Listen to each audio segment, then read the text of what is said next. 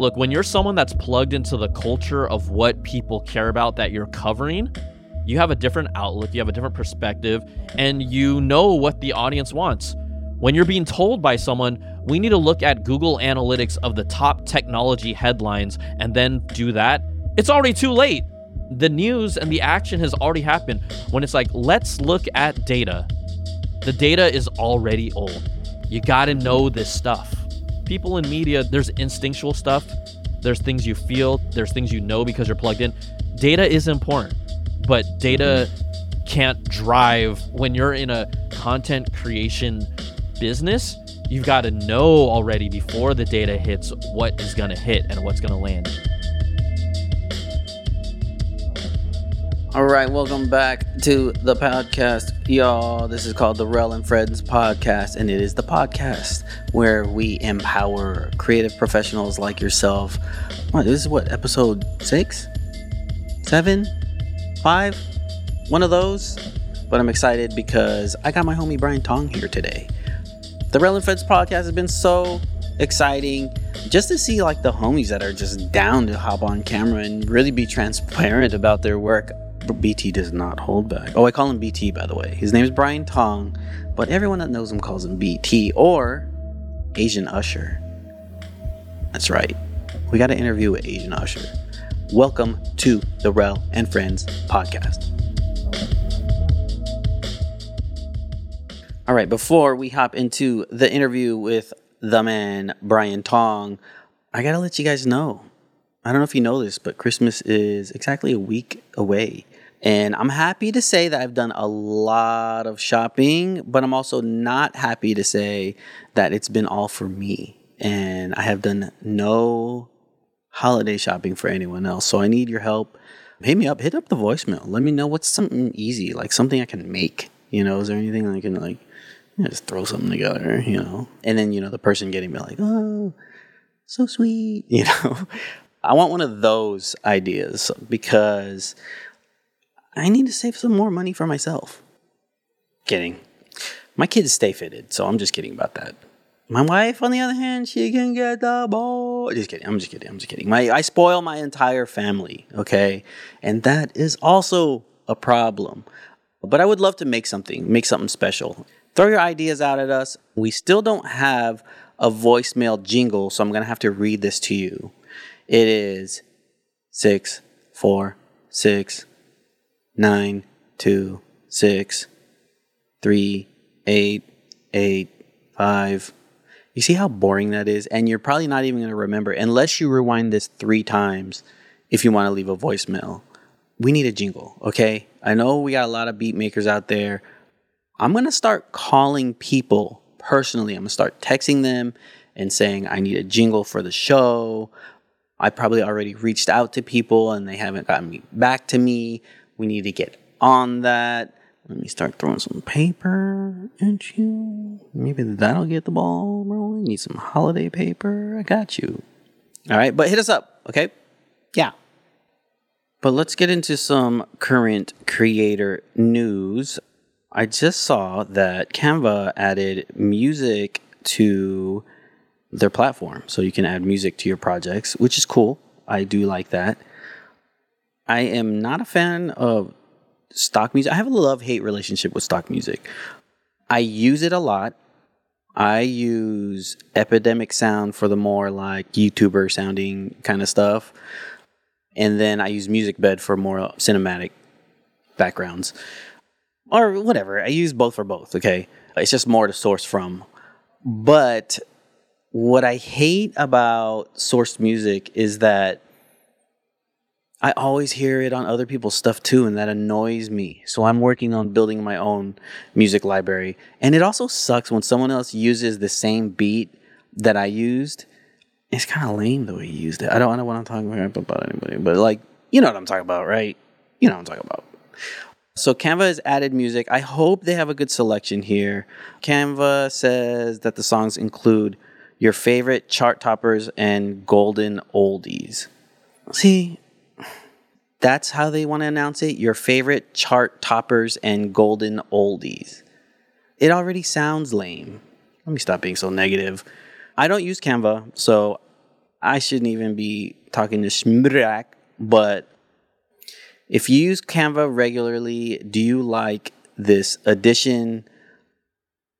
Do you like the music? I'm guessing by that phrase right there, chart topping oldies, that means it's probably like real songs. So I guess that's cool. If you want to, make a presentation and then have some dead prez bigger than hip hop behind it, then that's cool. That works.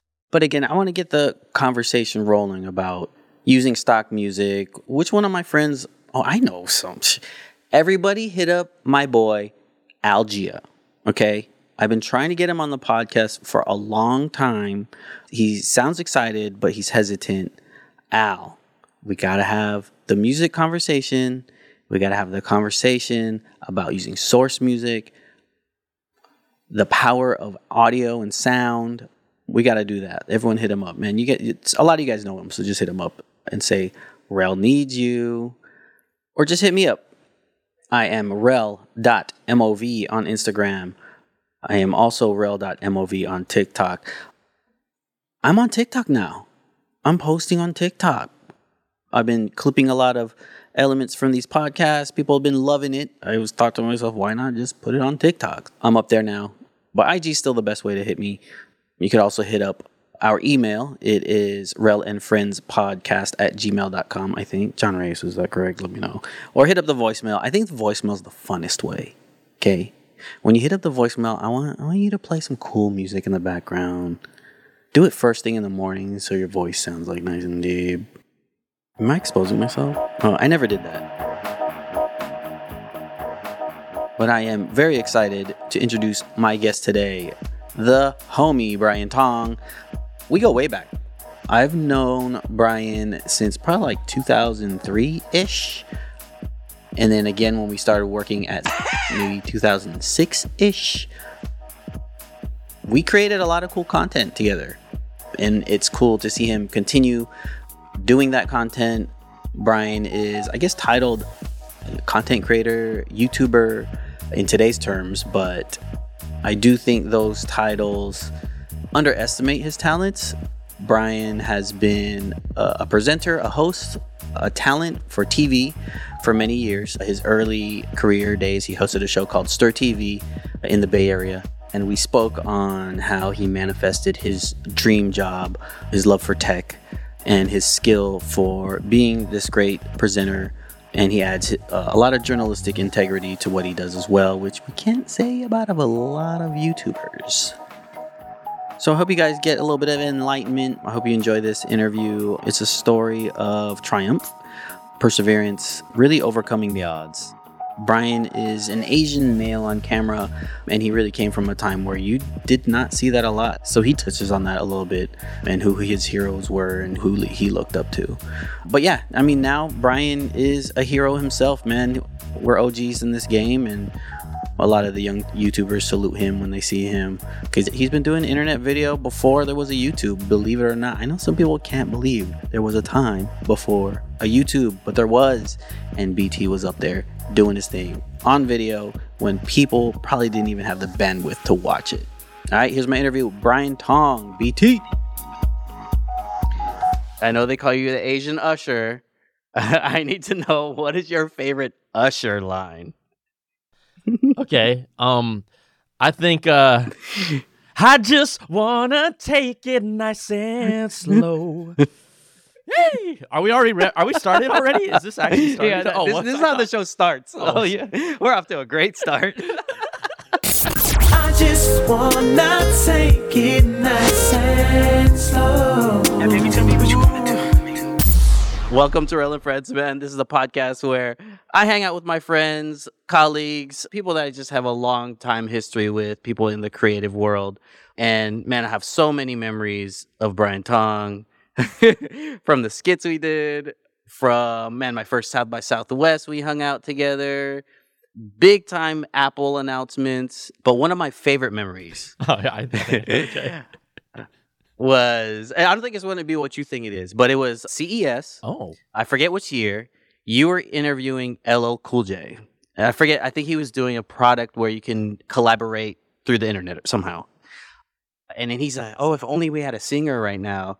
And then you started singing, and then the look on his face was just like, yo, you know what I mean? He was just so surprised. I was just like, dang, Brian, I knew you could sing, but then I was just like, he could probably make a song with LL Cool J right now. But that was such a cool moment, man, amongst many others. But yeah, man, we've been through a lot together. Dude, okay, since your timeout moments, this is a moment that I remember, but I actually don't remember because you always reminded me about this one. Okay, see if you know this one. So, like, you talked about how we worked together. Our history goes actually a lot deeper than that. Yes. So, back in the day when you were running Distortion to Static, like, iconic in the Bay Area, gotta show love there. There was an event because I had happened to be doing, like, this new upcoming Asian American pop culture show. You know, we were doing promotions for it, so we'd go to, like, different venues, and, you know, there were, like, parties or, like, kind of mixers. And I guess, from what you told me... So this is the other memory that I was thinking about. But go ahead. But we didn't know each other at all at the time. We didn't know each other at all. And so basically you had come up to the stage to introduce us. And I think I just said like, oh, thanks to the DJ, and just kind of like poo-pooed you off. And you're like, You kind of like tossed the mic back at me. So like, I think your story is better. The way you tell is way better. I was definitely a jerk about it, but I was kind of just being a hater because when you grabbed the mic and you started singing, like all the girls were screaming for you. All the girls in the venue were screaming. And I was just like, dude, I got this hip hop TV show. I'm a cool guy. Come on. And then you sing a few Usher lines and everyone's screaming for you. But yeah, that was when you were doing Stir TV, which was a cool Bay Area show. I want to jump into that, but before we do, can you just briefly introduce yourself and what creative space you fill in the world? Oh, wow. That's just so cool. Okay, my name is Brian Tong, friend of REL, and I'd never like to call myself a YouTuber. I think classically that's what someone would think of me as, but I cover everything in the tech space, geek culture, but really more technology when you talk about what's the latest iPhone, Pixel phone, Samsung, tablets, TVs, headphones, everything you can think of that's technology, but also, like Marvel stuff, Disney stuff. I just play in the space that I love and that I grew up in, comics and all that. I've done it for now, I think, over 15 years, which is crazy. And I've been independent for 5 years, where I left the company that REL and I worked together, and I decided to go independent. And it was really hard, but I've now got through that, thankfully, and I'm doing it. Literally 99% of everything people see is done by me. 99.9%. Sometimes I do have some help, but otherwise I'm shooting, writing, and editing. So I'm a content creator. That's the best way I could put it. And I do some hosting as well. Yeah, for sure. And it's cool to see where you're at now because it's kind of like a meshing of all your talents in one. Like when we first started you were a host. You were known as a presenter and on-screen talent. And then I know you have history working at Apple and just being a fan of tech in general. So seeing all those combined to where you're at now is awesome. But I want to ask you specifically about the hosting portion. What got you into the idea of being a presenter? Like, do you have any early memories of seeing someone do it or something and you're like, oh, I want to do that? When I was young, because let's be real, I mean, there were not many Asian faces in media. So I actually kind of grew up knowing that the odds were probably pretty tough to make it in the business, but I actually didn't care. I was just like, I'm just going to figure this out. And so I remember watching news broadcasters, local news in the Bay Area. There was like Lloyd LaQuesta, Robert Honda, like David. These are like obscure but Asian reporters in the Bay Area that I'm like, this is really important just from young people and just how we see ourselves in media. It's like, if they could do it, I could do it. That's how I literally felt as a young person. So I went to school for broadcast journalism. I don't know if I necessarily knew I would be a host, but what happens is when you're in this space, when you're in media, whether you're presenting, whether you're building, whether you're making things, sometimes opportunities present themselves. Like, because I went to school for broadcast journalism, I learned how to report and be on camera. But part of it was like, this is too cookie cutter. I just want to be myself. I mean, that's literally what I thought of in my head. And so there are opportunities that came up. There was this local TV show called Stir TV. One of my friends from college, I didn't even know about it. They found the audition on Craigslist and said, I think you should do this. They had nothing to do with the media. They just saw it.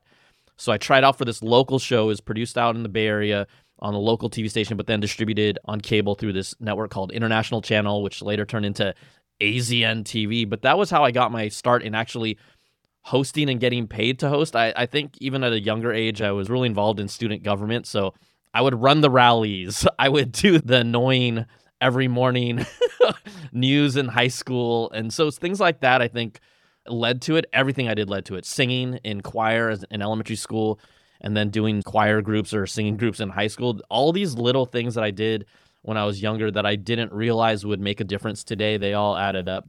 I think like anything, right place, right time, and you always got to polish your skill set. You always got to try and get better. You always got to keep improving, because if you're not ready for the moment, it's not going to happen.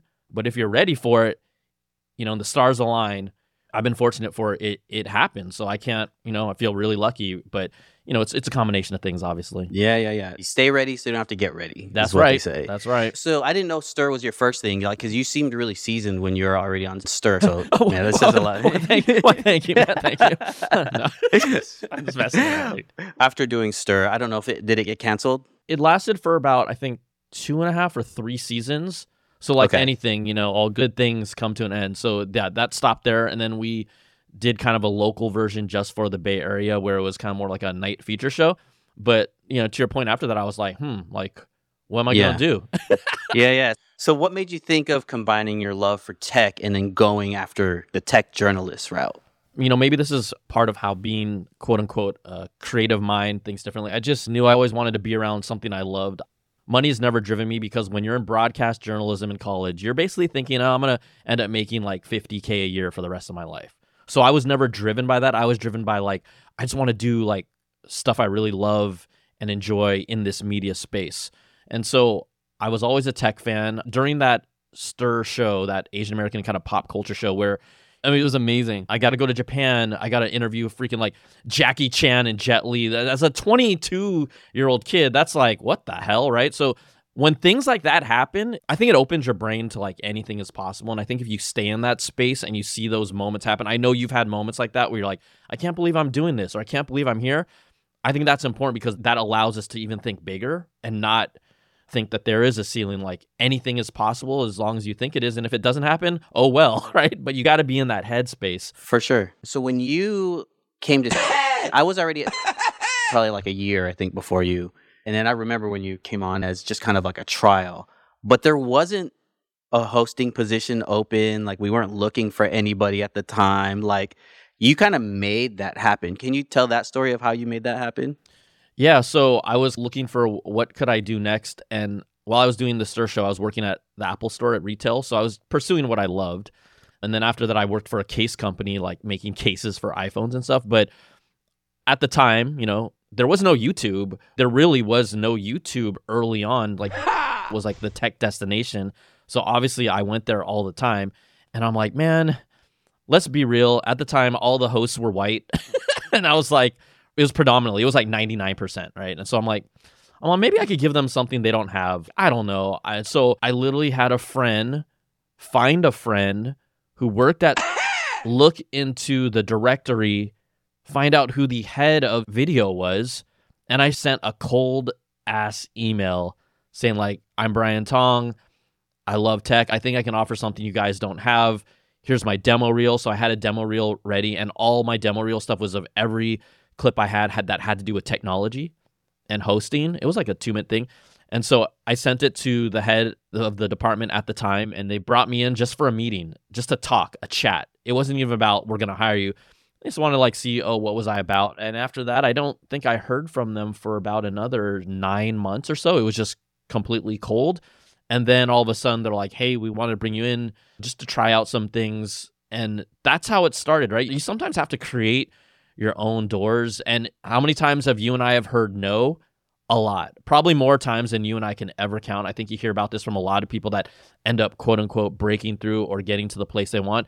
So you can't be discouraged. You got to believe in yourself. You also got to continue to do the work and get better, no matter what that means. And also, it's kind of fun to keep on learning new skills and improving. But that's how it started. I basically created the opportunity because I had the right skill set. Like if I was junk, they would not have asked me to come in. Right. So I had to at least be at a certain level like, maybe this person can offer something for us. So that's how it happened. Yeah, man. Yeah. And I remember when you started coming around and I was like, there's that guy that called me the DJ and had all the girls screaming. and he's haunting me in my workplace. I can't escape him. But I'll tell you right now, the minute you came to, you shook things up. Because it was, like you said, it was very Caucasian. It was like white dominated. And that's a reflection of just the tech space in general at that time. You know what I mean? Totally. There's so much representation now, but back then, it was none. And it was the authority, right? It was the only, yeah. At the time, this is before Engadget, this is before Gizmodo, this is before Verge. Yep. It was Before like the site you went YouTube. to. It was like Yahoo and Google and were the tech sites you went to at the time, quite honestly. Yep. And then you came in, very different look, very different attitude, a more youthful outlook. You were not holding back. You know what I mean? Like, you're using the terms you would use outside. Like, I always had to, like, let me try not to curse in front of people and let me use my professional words. You know what I mean? Like, I was major code switching at the office. You came in authentically you. You wanted to do something on camera where you could be yourself. And you found that. And you were doing that. And yes, it shook things up. And then they finally teamed us together. They made us a team. Like, they started teaming people together, you know? And then it was like, okay, you two, the coolest guys we have in the office, you guys are a team. The brownest people in the office, get together, everybody. Get together, guys. Exactly. And then we started brainstorming ideas. And essentially, we came together and like, let's make a show all about Apple, man. And dude, started taking off. At one point, man, I think you were probably generating a majority of the money for video, to be honest, because the streams you got, you know what I mean? It was a major success. Dude, your numbers were crazy. I wish there was analytics back then. There was no YouTube, so you can't prove it, you know what I mean? But you were shaking it up over there. All right, listen up, guys. I'm sorry to do this. I got to take a quick break from this interview to let you guys know about something very special I have going on. About 3 years ago, I created this company called Art of Storytelling. And basically, what we do is we sell cassette tapes of Slick Rick's The Art of Storytelling. Just kidding. So I run a full-service production company. We do everything from ideation, pre-production, production, post-production, very much geared around solving problems through storytelling. So the next time you're in a brainstorm meeting with your boss and he says, we need to create a video to create impact or to make a splash for some sort of initiative, send them my way. I promise you'll be the hero. You'll be the office hero once they get that beautifully shot vertical video that everyone watches on their phones. Hit me up, rel.mov on IG. Chances are I have a video that you need already. Let's talk it through. Alright, back to the program. So let me go into a segment here that I call For the Love of Money. Gotta get that money, man. That money, man. Okay, sorry. That's the song that plays when I introduce the segment. Sorry. So perfect. This is a segment where I hope to build some sort of transparency in the creative space because people don't ever talk about money, so they don't know what they can make. But I know there was a time where you were getting paid well. You were the talent. All the talent got paid well. It was well deserved. You honestly probably should have got paid more, but it's also something that wasn't given to you. It was something you still had to fight for. I remember you had to push to get paid, and I wasn't one of the highest paid there, but every week me and you were proving ourselves. You know, we're showing every week. We were like, look, another successful show. What gave you the confidence to storm in that office and be like, look, I need to get compensated this because I deserve it. You know, like I wasn't doing that. I was still at a place where like, I'm lucky to be here. I have a good job. It's a reliable thing. You know what I mean? But I remember you were very adamant, like, no, I need to get paid more. You know what I mean? Like, what gave you that idea? I think one of the hardest things as a young person to do is be able to talk to managers and superiors without feeling like there will be retribution, right? Because when you're younger, let's be real, you think these managers know more than you. You think your bosses are actually, in a way, smarter than you. And then the longer you're around them, you're like, holy shit, they don't know shit. So there's a point in time where, that knowledge becomes part of what you know. But the biggest thing, and I think it's important for young people and any people at any level, quite honestly, young or old, is you have to have the data or at least some sort of number to back up why you're going to ask for more money. So if you say, we have the top 3 performing franchises and they double or triple every other video that is published here, that's a pretty strong argument to be like, this is what we're contributing to the company, right? So when you have a position of data points that you can pull on, that helps your case. But what also helps your case is once I found out that you and I were producing high quality content for them, I found out what my peers were making, because when I was first hired, I think I came in at like 70. And I was there for at least 4 or 5 years at that amount. Without getting any significant bump, right? Just your little 1% or whatever. Yeah. And so I can say that, I'm not like revealing anything big like that. But here's the thing. You got to find out what your peers are making. Yeah. And that can be hard. It's not, you don't ask your coworker, hey, how much do you make? No, you got to come up with other ways, or someone you trust, like an ally that knows these things and will tell you these things because they feel that you're worth more as well, right? Everything is about relationships and trust. And so someone told me how much some of the other talent made. I'm like, what the? I was like, what? And so because I knew that, then it enabled me to come into the table and start saying like, you can't deny this. And so that's how I approached it. And, there's a point where like, I remember even talking to higher ups, you have this like uncomfortable, warm feeling. Do you know what I'm talking about? Yeah. It's a little bit of nerves. It's a little bit of intimidation. It's a little bit of like, should I be doing this? Am I going to lose my job because I'm pushing this hard? The answer is you probably won't. But once you get past that feeling, and it takes a couple times, it's like anything. It's like practice. It's like repetition. Then those nerves go away and you can start asking for things. But again, I only ask for things when there's actual points for me to prove. Like there's jobs that we've had that the results of what you do can't really be quantified. So that can be harder to lobby for yourself. But I think what's important is if that's the case, find out what your peers are making at a similar level. And if you're at that level, then okay, you don't have as much bargaining. But if you're not at that level, and we know how women in general are paid lower in the workplace, find out that number and then at least know your value and what you're contributing, and document a lot of things of what you've done. Document successes so that you can bring that to the table. Like, this is what I contributed to. Don't just work and think they're going to see it, because I tell you 100%, even for people like you and I, the stuff that we're putting out, unless you talk about it a little bit here and there or bring it up to them, those managers, those higher ups, they just got their heads down, like looking at the numbers in general, the big numbers. How are we doing? They're not looking at what you're contributing to those numbers. So there's a lot of things that I said in there, but distilled down, it's have data points and know your worth. And really the hardest part is to find out how much other people around you get paid in your position. Yeah, man. Because they tell you to not talk about it in the workspace, and they purposely tell you like, this is a secret. It might even tell you like you're making more than others when you're not, you know what I mean? But they do that on purpose so that they can play with the budgets and take advantage of people where they can. So like, I would encourage peers to just be transparent, man, and start talking about it, because you don't know what you're worth. And these companies have money to spend, man. If you deserve it, like, you better be getting compensated correctly. But yeah, thank you for sharing that, man. How long were you at? Let me think. 2008. I was actually there for like 10 years, I think. 10 years. I eventually transferred to New York, and then we split up. We had our breakup on video. We have a video. Dude, it was emotional. It was, yeah. Dude, I actually remember.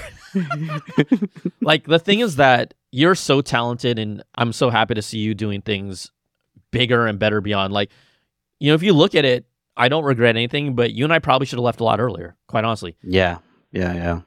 What prompted the exit?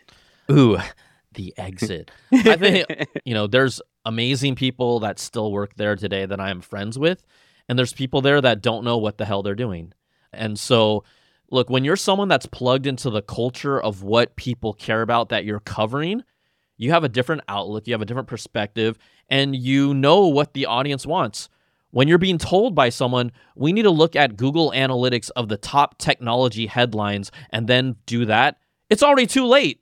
The news and the action has already happened. When it's like, let's look at data, the data is already old. You got to know this stuff. People in media, there's instinctual stuff. There's things you feel. There's things you know because you're plugged in. Data is important, but data can't drive. When you're in a content creation business, you've got to know already before the data hits what is going to hit and what's going to land. There were plenty of times where I would push to do a video. People would be like, no, don't do it. This is not going to succeed. We don't want you to do it. The reality is I don't know if really it's going to hit, but my gut tells me it's going to hit. And then when it hits, I can be like, great decision, right? Like these are people who would say, oh, once I left in, was it 2018? We're going to really put attention on YouTube now. Yeah. Totally. And That's exactly what happened. So I'm just saying it had nothing to do about me being better than anyone. For the longest time, I'm like, let's spin off. Let's do a YouTube channel the way that YouTube has presented people, build a relationship with a person, and then they enjoy what you do. And we had already kind of found that, but they thought I wanted to just peace out. So, it's two conflicting ideologies. And there's a point where my contract was up and it was like time for both of us to part ways. And it was scary. Don't get me wrong. It was not easy. But now looking back, I didn't know what type of audience I'd have leaving. But damn, it's the best decision I ever made. And if I have to go back and work for a company, I have no shame in that. Like, there's no shame in doing anything. We're all trying to do our best. But I'm going to ride this out as long as I possibly can and enjoy the fact that whether it works out or not, there's times where I make the right decisions. There's times where I make the wrong decisions. But it's on me, and it's not on someone else who doesn't even care about this stuff the same way. So that's me, like, I'm a passionate person about stuff, and probably I'm not really made for the corporate workspace, right? But when we work in a company, we do have to operate within those parameters, but also it's important to stay true to yourself. And the more true you are to yourself, people will actually see that, acknowledge it, respect it, and then it tends to open up more opportunities and more doors. Yeah. So what got you into the professional hosting space was just wanting to be on camera, doing something that you love and being authentically you, which ultimately was the reason why you got out of it. Because you still wanted to be authentic, you still wanted to do your thing, and you had these restrictions. I think it's like more money, more problems, right? The bigger you get, the more restrictions you're going to have. Like more eyeballs on you, so you got to watch what you say. But now we got this platform, YouTube, where you can do whatever you want. You could speak directly to your audience, and then you jumped right into that. What were your thoughts like the first week or two post leaving the 9 to 5? You know what I mean? Like, were your thoughts immediately, let me start the YouTube channel, or what was going on in your head? Well, I mean, I was scared without a doubt. Again, there's a difference when you already have an audience. But when you don't know how much of that audience actually cares about the work you do, you kind of have to just let whoever decides decide. It was hard. I mean, I put out a video like at least letting people know that I was leaving because, when you put in 10 years for a company and give them your heart and soul, you at least expect them to let you have not a ceremonious exit, but a civil exit where you can be like, hey, I'm moving on. But it was like, I'm like, okay, I see how it is, right? When you really understand how corporations operate and all that emotional time you put in, you're just like, okay, here we go. But I knew how hard it would be because I used to shoot and edit before I even went to school for broadcast journalism. I knew how to shoot and edit. So I was like, okay, I do have the skill set here, but let's say I always respected the YouTube creator audience community. Once I did it for myself, damn, that respect went up like 10 times because it's when you shoot, write, and edit everything. Now, not everyone does. Some people built up to build a team. I'm still doing it on my own. That's a different ballgame. I mean, it's it's another level. So I don't know. I was scared, but I was like, I'm going to put my head down. I gave myself a 3-year runway. I didn't have savings to give myself a 3-year runway. I just said, I'm going to give myself 3 years to figure this out. And in about 2.5 years, I started making money where I'm like, oh, I can actually pay my bills and maybe start doing this for a living. And that was the turning point. Up to that point, I was like, a little bit of savings, just keep an even float. I made sure my commitment was like, there was a weird pride thing. I was like, don't have anyone pay your bills and just make this work for yourself. Like, just try really hard. And, I was scraping a lot of things together and just making it work. But that's what it takes. Like, if you love something, you're going to do that. And you hope that it works out. Don't get me wrong. I feel very fortunate and blessed that it has worked out because it's not easy. It just isn't. Yeah. Right before we started rolling here, you told me you have 2 spaces now. You have your hosting room and then your demo room. And then you have your equipment. You shoot, you edit. Did you have any of that gear, like, coming out of your other situation going in here, or is it no? So this is how the universe works really interestingly. So I had a buddy of mine, his name's Jay Julio, and I was coming to his offices in LA for a while as I was kind of transitioning down here, and he happened to sit right next to me, and we had worked on projects before, but he actually helped me at least get like a floodlight. He helped me get a little monitor, and they're like, okay, just get that generic setup to start. Just start putting out a video that looks decent enough. Like, I'm not a snob about video quality. I know what looks good and what doesn't. I just needed someone that knew enough about equipment, and he happened to be sitting right next to me before I left, and we had always gotten along really well. So, he really helped me get off my feet and be like, okay, you now have this set up, you'll be good. And I'm like, okay. And so that was without a doubt, he was instrumental in at least getting me off my feet to feel like, okay, yeah, I guess I could do this. But yeah, I had nothing. I didn't have a DSLR camera. I didn't have a tripod. I didn't have a mic. I didn't have a light. I had none of that. And the crazy thing is now these days, I'm being real, like iPhone video quality, as long as you have a good audio source and an iPhone, for reals, you can do this. You can absolutely do this, whatever your content space is.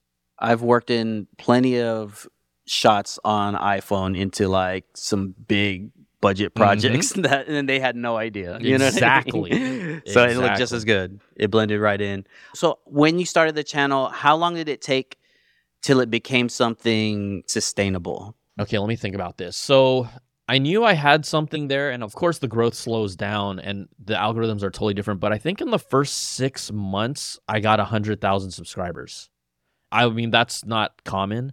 That's also built on the history that I had doing content and people kind of started finding me. I have people still now, I've been doing this 5 years on my own now, that are like, I finally found you again. I'm like, what? Oh, that's cool. I'm like, all right, cool. But once I hit that 100, there's something psychological, even though you can't make a living off of 100,000 subscribers on YouTube, you literally can't. But then I'm like, okay, just put your head down. Just keep going. Just keep going. From a sponsorship standpoint, I did start getting some small sponsorships around that time once I hit that 100,000 subscriber point. It was like a VPN or something like that. But what I learned very early on is if I didn't know the product, if I didn't trust the company, I didn't take sponsors. Even if I really needed money that first 2 years, I said, I need to stay true. I can't look like a sellout. I got to just grind it out. I've got to go through this process where I can potentially start getting sponsorship deals that are products that I might already even actually use. That's when it's awesome. When it's something that you actually use and care about. I really just try to be like, don't take it unless the product is really good or it's a product that you already use. And so I've turned down lots of things. I remember turning down very early on, it's like a 5 or 7.5K deal, and I wasn't making beans. And I was like, this is junk. And I just didn't do it. Oh, wow. And yeah, you got to maintain that integrity, man. And people don't know this. I don't talk about it. I talk about it to you, but that's a significant deal to just say, no, I don't need it. I don't want it. But I'm like, this is not going to look good. So I just said no. And I'm like, I was like, you idiot. Yeah. But I mean, imagine if you did that fake review and you had to say nice things and you stayed away from the bad things. The audience now more than ever is going to catch on to that. Yep. They're going to know what's authentic and what's not. And authenticity is what really like builds your fan base now. And it's the reason for like all the success that you've had to this day. And I remember all the press events we used to go to. I remember when these young tech journalists started coming up. Like I remember seeing early like Marquise Brownlee, like MKBHD, and like when the Unbox Therapy dudes started coming around. And I remember we were really threatened by them. Well, not us, but like the entities were really like, they knew they were next. Yep. Now, when you're going to these press events and you see the same guys, do they salute the God? Do they know that you're one of the early guys before there was a YouTube doing this? I would say I'm definitely the OG. I didn't know how accepted I'd be by the community, quite honestly, because look, they've been doing it from day one. And I was like this person who came from a corporation that came to do what they did. But there was instant respect. Once I became an independent creator, when I started getting invited to these events, they were like, welcome. They're like, it's a family. In media, there's a lot of competition. I mean, MKBHD, he'll jump on my channel once a year. We drew like a video together. And he's like, I haven't watched many people more on YouTube than you. And I was like, damn, because he's in current culture, he's the GOAT, right? And he's a humble dude.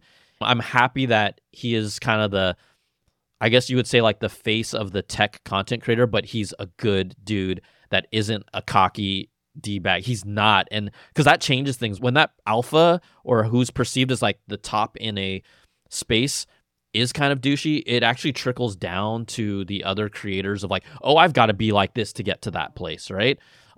There's something about that. And so for him to be as grounded and as normal as he is, I appreciate that. But it's fun. I mean, it reminds me about this. Let's put it in this other terms. So like in the NBA, you got all these people making crazy young money. but then the legends are like, I was there before this was like this, right? Yeah. Right. So I'm a little bit of that, when people are like, you're an OG, you're a legend. And I'm just like, I guess that is kind of crazy. So, but it's cool to be part of this story of the tech space. And it's quite honestly helped me with relationships with getting access to products because I have that long storied history. And the fact that I'm actually independent now has helped me because back in the day, we had editors covering specific categories and they wouldn't let you or I go to represent us to cover this. There was internal competition, which I always thought was so dumb, man. Yes. This is like one person gets access, but that means the rest of the company can't have access. It's weird. It was. I didn't get it. It was. Yeah. It's based on like old news reporting where you have a beat and no one touches your beat. There's also just like a lot of insecurity in those walls, and so now it's like, damn, it can't be better. Yeah, dude. Right? Yeah, like now, like everyone can have access if you just work for it, So that's an old-fashioned kind of thing, and from a traditional news background, and I never enjoyed that. Yeah. So I have this segment called Scope Creeps. Yes. A scope creep is a term that creative professionals use to describe when a client's expectations or deliverables increase over time without any conversation about money or time compensation. You're in a different situation, but I interviewed actually Jamie last week. Yeah. And her scope creep, we started talking about revisions, and we both agreed that Appleby, we would end up in like the 20 revisions sometimes. Maybe five, which is already a lot, but definitely felt like 20. It felt like 20. So let me ask you, now that you're editing all your own stuff, to be fair, like the revisions were always warranted. Like I never disagreed, and we were both trying to make the best product. But now that time is of the essence, like how many revisions are you going through per show? I probably do maybe 2 tops. All right, I'll do the main edit, then I'll look over once and I'll tweak it, and then I'll maybe tweak it one more time. But here's the thing, the biggest edits that happened with us were when it was skits.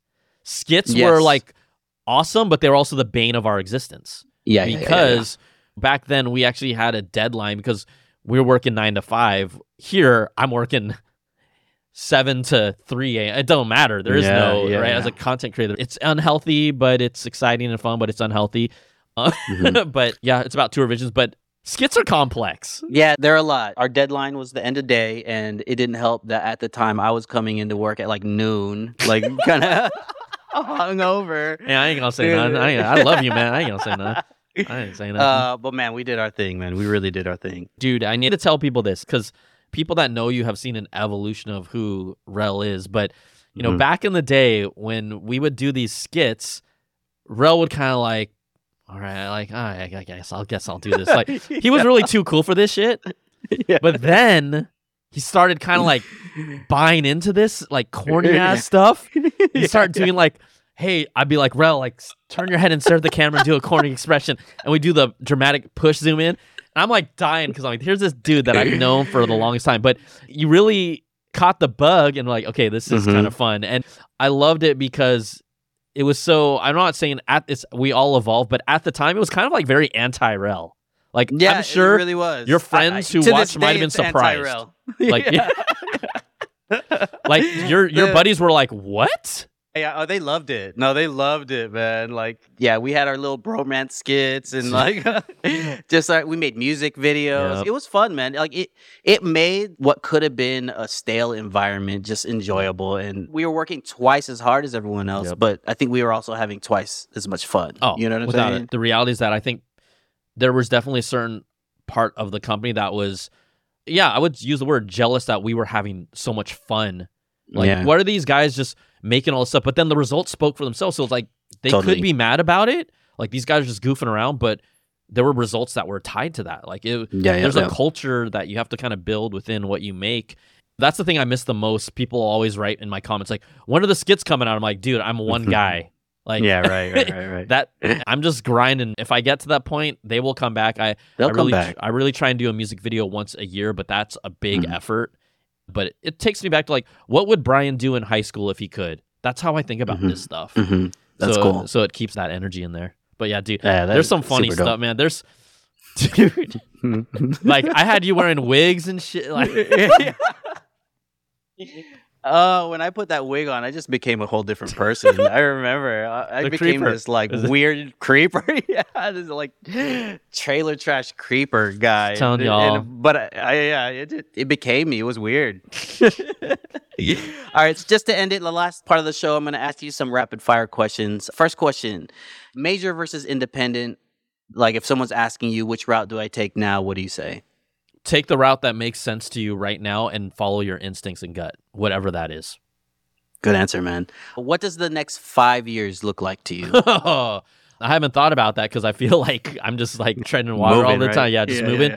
Next 5 years is hopefully I bring on someone on board in the next year to help me. I'm at a point financially where I can actually hire someone that can work with me and in the same city, which I think is important, at least for what I do from that access. And that I think will then open up new opportunities for different types of content, even better content, because I can now focus on a little bit more of the creative while still editing half the time. I mean, I'm going to still edit, but my hope is that hiring a new person will give me more sanity for my personal life, but also elevate what's possible and what I can do.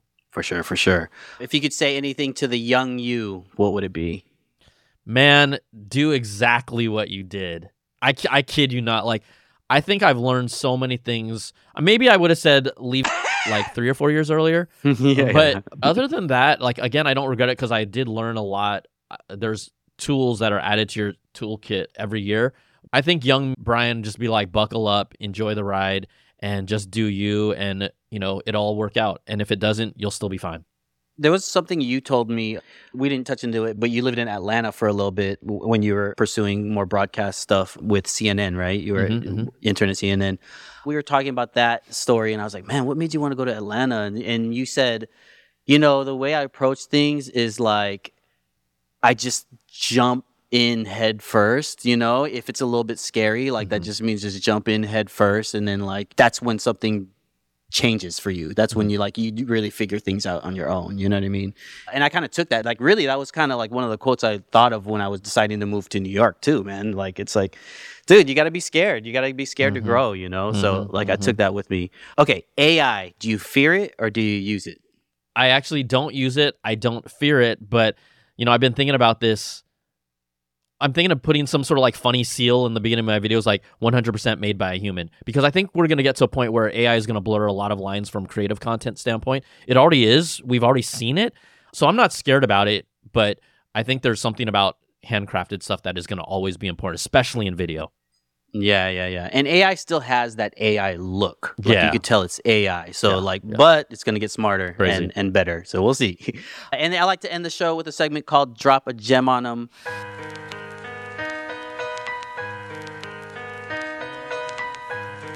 Once again. Drop a gem. Brian Tong, if you could drop any kind of gem on the listeners out there, what would it be? Ignore the noise, believe in yourself, always learn and get better, and fucking run with it. Yeah, man.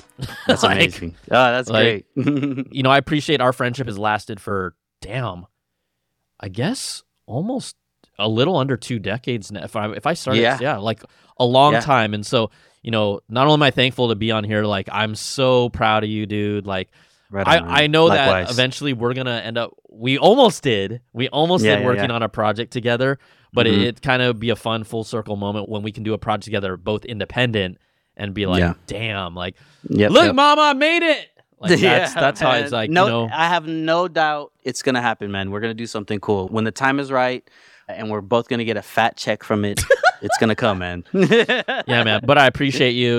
We've been friends for a long, long time. And I'm just proud to see your growth and just what you've done. And, New York, East Coast, it's your home now. Man, you've made a great life out there. So congrats to you, bro. Yeah. Thank you. And likewise, I'm very proud of what you've created. Because it was tough, man. It was tough. It was tough. All right. On that note, peace. And that's it. That's my interview with Brian Tong. Make sure you check him out on all social media platforms. It's just Brian Tong everywhere. What I really enjoyed about this conversation, it was inspiring. It was cool to witness Brian's journey and to be a part of it. And if you remember on episode 1 with Tomas, he mentions how sometimes you got to go through those hardships to really see and manifest your higher self. And Brian did that. It was that passion for tech that made him jump out there and create the job that he wanted. It was also the thing that pushed him to rejection, to have to leave the place that he really gained growth in an identity. But look where he's at now. He has full ownership of what he's doing. He's built his own audience. He has a dedicated fan base, and he's part of a YouTuber community, and I couldn't be happier for him. And I gotta say also, man, like what we built together back then, it's some of the work that I'm most proud of, because I was able to get out of my comfort zone. Like, not everything's about hip hop, you know? So thank you, Brian, for taking me on that journey as well and sharing that journey with me. And like I said, a collab is coming in the near future. I could feel it. And for the REL and Friends podcast, I just want to wish everyone a happy holiday. We will be on next week. It's going to be me and super producer Jon Reyes. We're going to just do a quick recap. Even though we've only been on for a couple of months, I think it's a good time to just reflect on some highlights and then also look into the future of what's to come. It's been a great response so far, so I appreciate everyone's willingness to share and just motivation, because I've got a new fire because of this. I hope you guys have a good holiday, and I'll see you in 2024. Peace.